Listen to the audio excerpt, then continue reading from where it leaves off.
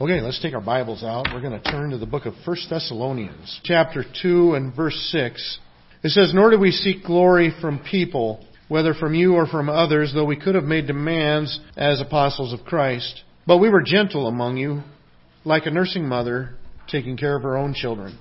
So being affectionately desirous of you, we were ready to share with you not only the gospel of God, but also our own selves, because you had become very dear to us.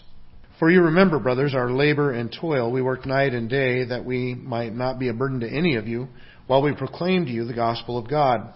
You are witnesses, and God also, how holy and righteous and blameless was our conduct toward you believers.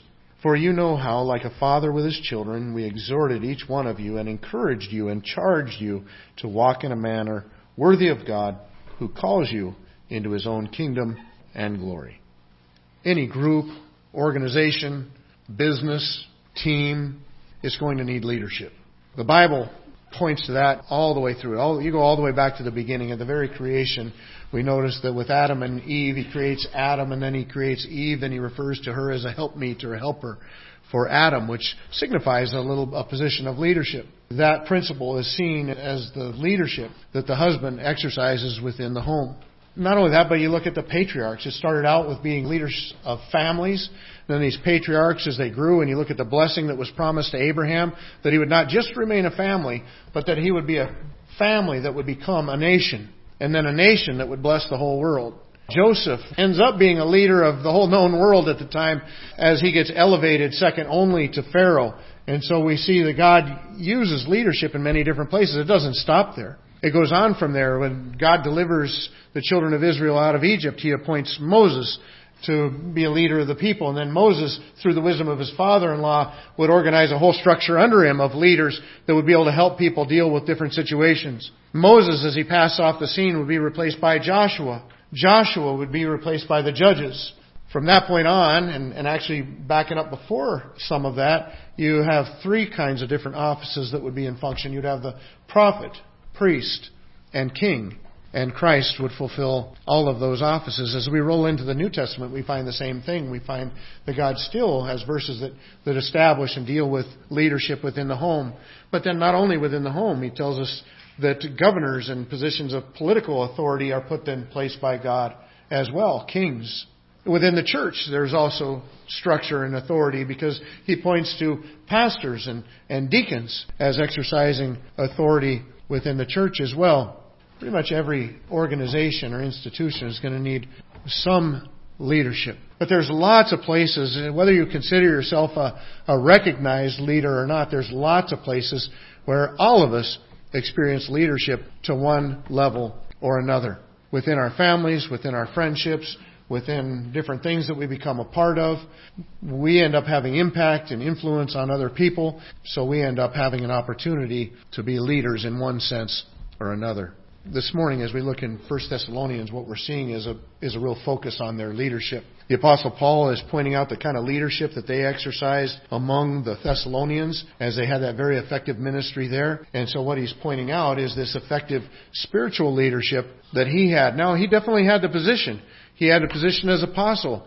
But you'll notice all through this passage, he doesn't just refer to what he did as an apostle, but as we. And so he recognizes Timothy and Silas as well, as they function along with the apostles and helped in the leadership task there as well. But the church at Thessalonica would also have pastors and deacons that would help and lead the church. You would have people that would stand up and lead in different areas, just like we do within our church. We have people that lead ladies' Bible studies and men's Bible studies and the midweek Bible study, and lots of different areas. There's different areas over everything from taking care of the facilities and the grounds to organizing different dinners and things that happen throughout our calendar year. Lots of areas where people step up and lead in those things. Well, how can we make sure that we're involved in effective leadership? Well, as we go down through this passage, the Apostle Paul uses two different metaphors. He points out that there's motherly characteristics that are involved in godly leadership, and there's fatherly characteristics that are involved in godly leadership. And with each one, he's going to highlight some different things, as there's obviously clear differences between mothers and fathers and men and women. But he's going to highlight these kinds of attributes. Don't you love the fact that when you read through the Bible and you look at the church and what it is, the fact that God not exclusively, but uses family-type terms to use for the different examples of the way that he wants things to operate. Because that's what we are. Here at the church, we're part of God's family. And then it makes sense that we would glean from what we see within mothers and what we see within fathers. And that's exactly what the Apostle Paul is doing as he's writing to the Thessalonians and by extension to us. Well, the first one, as we look at the motherly characteristics, it says in verse 7, "But we were gentle among you, like a nursing mother taking care of her own children." And so the very first quality or characteristic that we see is that of gentleness. Now, the Apostle Paul uses language like this in other places in the Bible too. Galatians chapter 4, verse 19 says, "My little children, for whom I am again in the anguish of childbirth, until Christ is formed in you." He looked at his stresses and his labors that he put into these churches and into their lives as being in the anguish of childbirth, trying to bring them into a relationship with Christ and then grow it. But the first characteristic that is pointed to is gentleness. And that's what I think of when I think of my mom, was gentleness. There were definitely things that I went to my mom for, and there were things that I went to my dad for. Well, usually when I went to my mom, it's because I was looking for comfort. Mom is always that place where you get that warm hug and that snuggle a little bit and a little bit of encouragement, and then back on to playing with whatever you're playing with before you got hurt or whatever got you sent into her to begin with. But you know what? That's what moms are kind of known for. Dads, not so much. We strive to be gentle as well, but we're not as natural to it. We're not born to it like women are. Dad has a different part of the job, and especially when you're dealing with sons, you're teaching young boys how to become men, and some of that's going to take some lumps and bruises. So they go out with Dad, they get the lumps and bruises, they run over to Mom, get a little bit of comfort, and then they're back for some more lumps and bruises. But that mom, that gentleness, we're supposed to be gentle like that. Even when things are rough, when things are heated, we're supposed to speak the truth, but we're supposed to do it in love. We're supposed to continue to be gentle like a mother with her child. In 2 Timothy, when the Apostle Paul would write to Timothy, he would say, "The Lord's servant must not be quarrelsome, but kind to everyone." Now, if you look in the first letter to Timothy, you'll find that he's going to be dealing with some people that were teaching all kinds of things that they weren't supposed to be. In fact, the Apostle Paul told him, he says, "Part of the reason I left you there is so that you will silence those people. You get them to stop teaching and dwelling on the things that they shouldn't be talking about. They don't even understand the law and what the things that they're mentioning." He had to be involved in some quarrels, in some tough situations. But the Apostle Paul would write to him here and he says, serving the Lord, you still need to be gentle.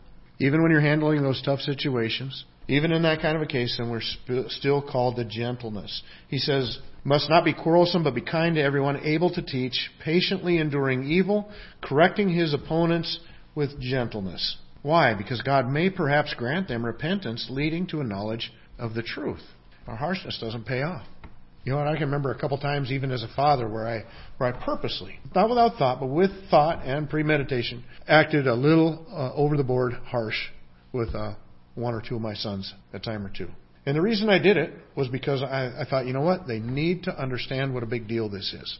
They need to recognize that this is not a small infraction. My temperament is not to fly off the handle, but I remember there was a couple times with my sons where I thought, they need to see how important this is, and I need to communicate that. And so I got a little overly harsh on a couple different times, and never paid off.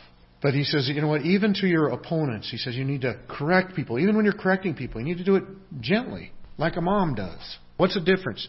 The difference is love's in the mix. You're still doing the correcting. You're still going to hold people to account, but you do it in a caring manner, a loving manner, a gentle manner. Well, that's coupled along with affection. Notice it says that she cares, and it compares it not only to a mother, but to a nursing mother. That's significant. I was amazed when we had our first child, our first son. Tim came into the world, and he's just a little baby. And I was amazed because when that baby cries, there's physical things that happen within that mom's body. Just at the sound of that baby crying. And I was like, holy cow. There's a connection here between that nursing mother and that baby that travels even through sound wave. It's an amazing, amazing thing. And that's what he says. He says, we need to be gentle like moms. We need to be caring, affectionate like nursing moms. I remember when our babies were born, when those babies are born, Lisa would hold those babies up close. She would just study them. You start off by counting things, toes, fingers, make sure everything's there, normal things. But then she just starts studying. Why? Because you're in love. The moment that baby, not that you don't love that baby before, but when that baby comes out of the womb, there's like an instant falling in love that takes place. Dads experience it too, but there's something going on there with the moms that's amazing. And you know what? The word for caring right here, you know what the literal meaning of the word for caring that the mothers give the child is sharing of body heat. I don't know how many times over the years that I've watched my wife that she's sensitive to the kids being out in the cold or the grandkids being out in the cold, and she comes across them. What's the first thing she do? Grab them, pull them up close, give them that body heat. I know even within my own relationship, in our marriage relationship, there's times Lisa's all of a sudden just right next to me, and I'm like, okay. And she's like, I need your body heat. I'm cold. But that's caring is. It's that whole concept of caring and snuggling, and there's that sharing of the warmth and the body heat. And that's the word that's used in this place is to care for, to share that body heat, to take that little one and snuggle them up and make sure they're warm and safe, and because of you love them, because of that affection.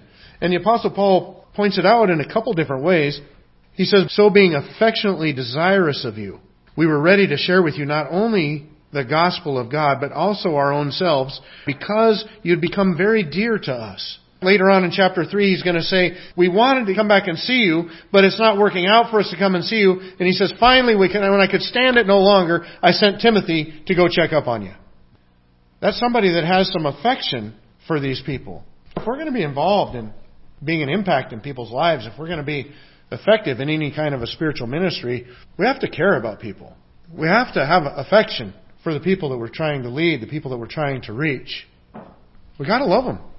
You know, what's that old saying? Hate to get cliche, but that nobody, care how much you know till they know how much you care.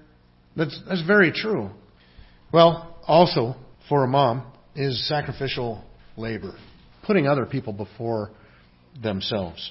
As we look at verse 8, he says, so being affectionately desirous of you, we were ready to share with you not only the gospel of God, but also our own selves. That they were able to share their own selves. That he was willing to sacrifice on his part. In fact, the example that he's talking about is that they didn't live off of the Thessalonians while they were there. They worked and provided a living for themselves and put in the hours and the time to be there to minister to the Thessalonians as well. And so he's saying, look, we put in the work, we put in the hours into both of those things. We invested ourselves in you guys, and we also worked to pay for our own living, to provide for ourselves. And so it's that sacrificial labor. Into verse 9, it says, for you remember, brothers, our labor and toil. We work night and day that we might not be a burden to any of you while we proclaim to you the gospel of God. And so the Apostle Paul pointing to that ability to sacrifice, make those personal sacrifices, and to do it in conjunction with work. I think about that with my wife, and she's not going to like how much I talk about her today, but I'm going to pay that price. What? Cold trumps irritated? Okay. Good. What she's referring to there is sometimes if she's a little irritated with me and she snuggles up to me, she wants to make sure that it's clear. She says, I'm just using you for your body heat. I'm still irritated. This isn't over, but I'm just using your body heat. But anyway, when I look at like our family gathering with all of our kids and then all of our grandkids and stuff, when we get a chance to have all of our kids home, we love it. We love it a lot. But I'll tell you what, that is no vacation for Lisa. Lisa is working for days, getting the house how she wants it. So it's all ready, meals planned, groceries there, figuring out what it's going to do. And then it's not, they're not going to eat just hot dogs and macaroni and cheese, even though I like hot dogs and macaroni and cheese, but she wants to have some neat meals and stuff when her kids are home. And then when they're all come home, then she's cooking those meals and she's involved in cleaning up after those meals. And I tell you what, she's about work to a frazzle. A lot of times we get to the kind of the end of the day where we're all just kind of sitting around visiting and stuff, and she's ready to head to bed. She's sacrificed all her time. Not that she doesn't take time to do things with the grandkids and stuff like that too, but she has put so much time and effort and energy into providing for people and cleaning up after people and helping people and making sure there's fun things for his grandkids to do and all that kind of stuff. That is a real labor of love. But it's that kind of example that the Apostle Paul looks at and he says, look, that's what we were with you. We were gentle with you. We're affectionate with you. We sacrifice of ourselves to meet your needs, to help you. Well, If we're going to have an effective ministry within this church, we need to be all those things. We need to be gentle, affectionate. We need to be willing to make the sacrifices of time and material to be able to reach out and care for and help the people that we are in contact with. Now, that last part, I had a little bit of a wrestling match figuring out where does the line between father and mother cut. Now, not that it's particularly important, because the fact of the matter is all the examples are there. Some are going to overlap a little bit, and fathers and mothers will bear both of them. But just looking at the passage, the reason that I had the struggle or was concerned with it is in verses 9 and 10. Because notice in verse 9, it says, "For you remember, brothers, our labor and toil. We work night and day that we might not be a burden to any of you."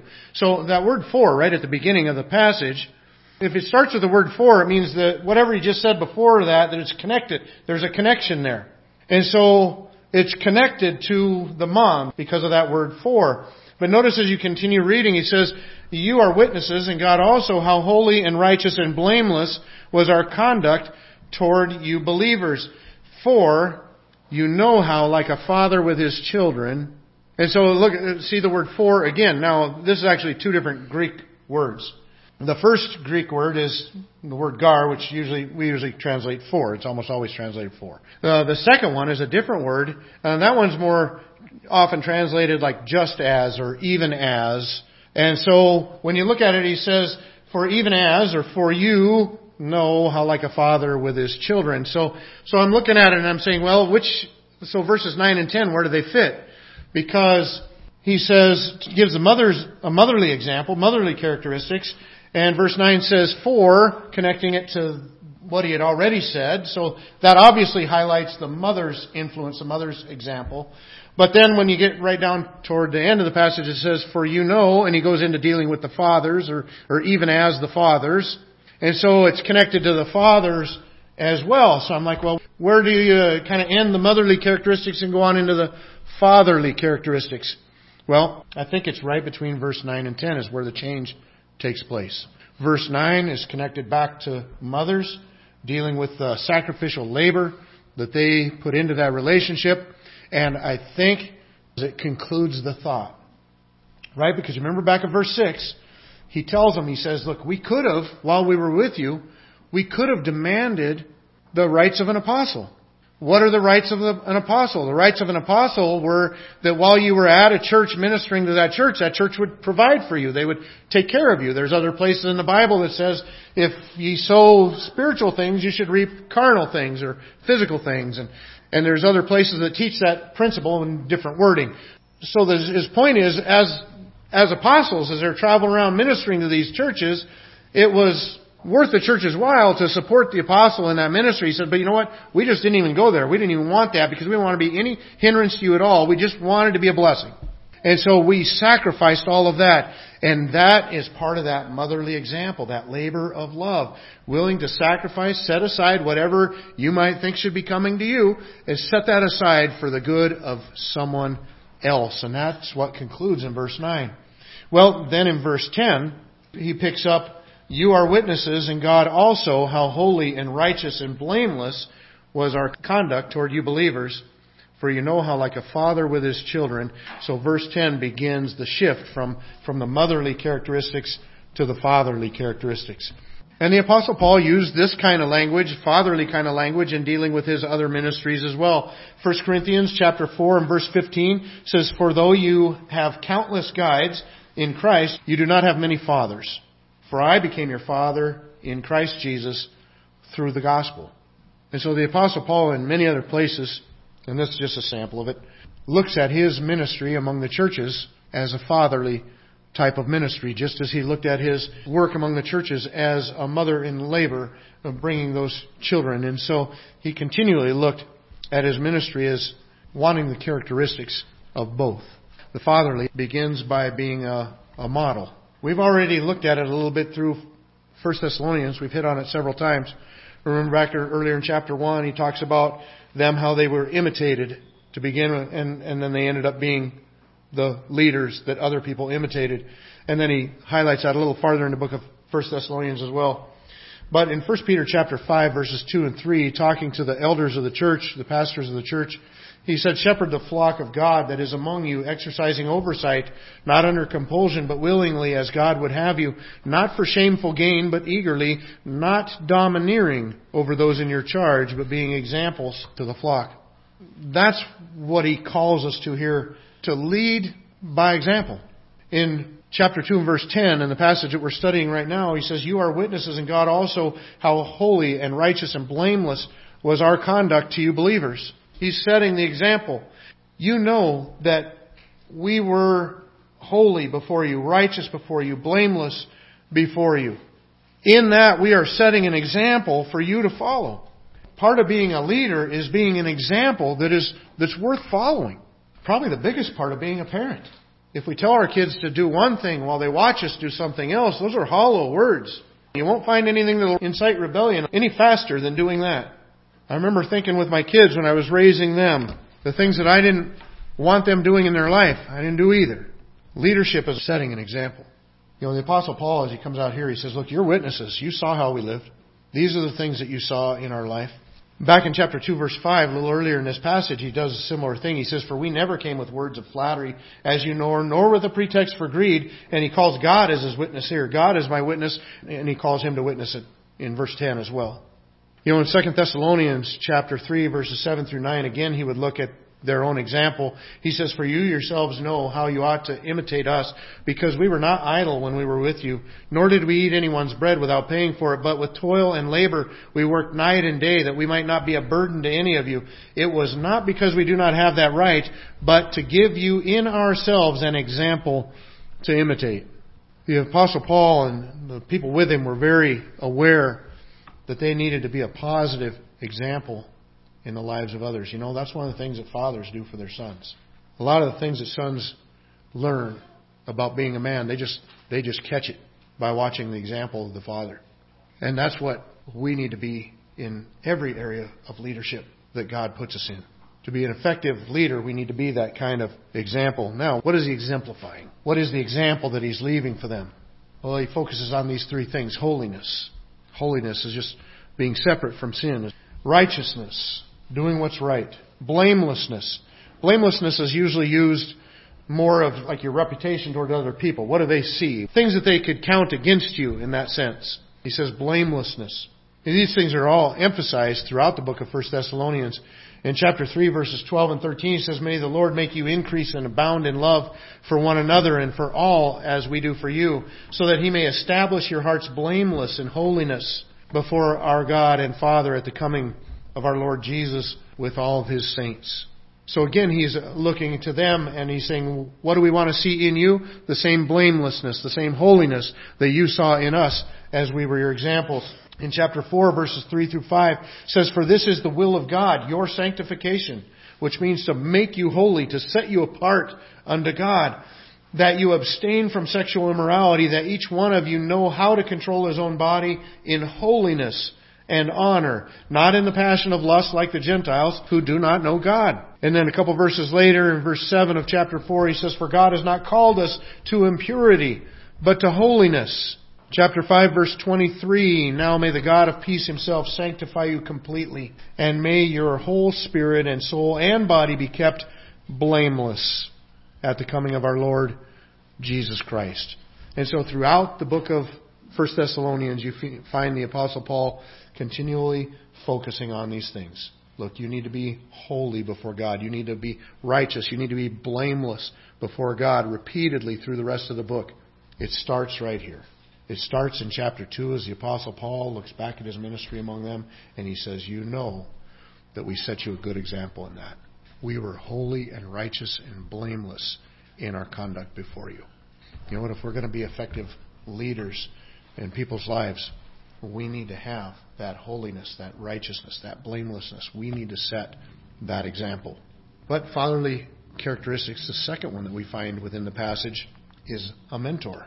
Notice what it says in verses 11 and 12. He says, "For you know how like a father with his children, we exhorted each one of you and encouraged you and charged you to walk in a manner worthy of God, who calls you into His own kingdom and glory." And so he lists 3 more characteristics. We model before people holiness, righteousness, blamelessness. But then he says we're not only a model, we're also a mentor. And we're not only going to teach by example, lead by example, we're also going to teach by teaching. You know, it's kind of like you hear statements, who was it? He says, you should always be preaching the gospel and sometimes with words. Like, obviously, what was the point that he's making? You should be demonstrating it with your life and sometimes use words. Well, actually, the fact of the matter is you can't preach the gospel without words because it contains content, the death and the resurrection of Jesus Christ. But I totally understand what he's saying is that your life better be backing that up. Well, the fact of the matter is when you're a leader, if you're a father and you've got sons, you need to lead by example. But you better open your mouth and teach them some principles as you go along as well. You need to step up on occasions where they need to be corrected. And you need to be there to encourage in places, times where they need encouragement. No matter who or what we're trying to lead, we need both things. We need example and we need that mentoring, that teaching that goes along with it as well. You know, the word exhorting there is actually translated from a word is parakletos. That is one of the titles in Greek that was given to the Holy Spirit. The literal meaning of a paraclete is somebody who comes alongside. He says, this is how we behaved among you. We were like a father to you. Well, we were exhorting you. We came alongside you and encouraged you and strengthened you and helped you. That's what the Holy Spirit does in our life. He comes alongside. He joins in with. He guides us and directs us. And that's what we're called to do as we lead other people. We come in alongside. And sometimes we come in alongside and say, you know what, you're doing great. And sometimes we come in alongside and we say, you know what, you better think about this. Because you're headed down a bad path. You're headed in the wrong direction. But in both instances, we're coming alongside. We're kind of linking arms with them to get heading in the right direction or keep heading within the right direction. That's part of what makes up effective leaders. Well, he uses another word for encouragement. Now, this particular word that was translated encouragement usually means encouragement like comforting, consoling. In other words, they have something that's hard to deal with on their plate at the moment. And they need some comfort. They need some consolation. And so, you know what? That's what fathers need to do as well. Fathers need to be there not only to spur their children on, to be that kind of mentor that teaches them some valuable things and some valuable lessons along the way, but when they're failing and struggling, you know, a lot more can learn from failure than from success. And that's a great moment, but that moment's going to have to start with some consolation, some encouragement, some comfort. And then lastly, he says, I charged you. He's holding them to a high bar. He's lifting them up. He's saying, look, you need to do this. He's giving them the encouragement, the strength, the motivation to do what they need to do. And so all of these things, when you look at what is a father, he's a model for people to follow. He's also a mentor where he's going to be speaking into their lives and teaching and correcting. And he's going to be there. He's going to be engaged in those things. To be effective in any area of the leadership, we need those same things. We need the things that we get from moms, and we need the things that we get from dads. And as we look at those things, what do we glean from our moms? We need to lead with gentleness and affection and that sacrificial kind of labor that comes naturally from it. When we look at our fathers, we need to model. We need to be that example for them to follow. We also need to mentor. We need to come in alongside. And we need to take advantage of those teachable moments. And you know, these things will help us, whether you're leading something official or a certain group or a certain ministry within the church, or whether you're just trying to be a good neighbor and lead your neighbor to Christ or invite him to church, or whether you're trying to lead within your family or amongst even just in your relationships. These things will take you a long way.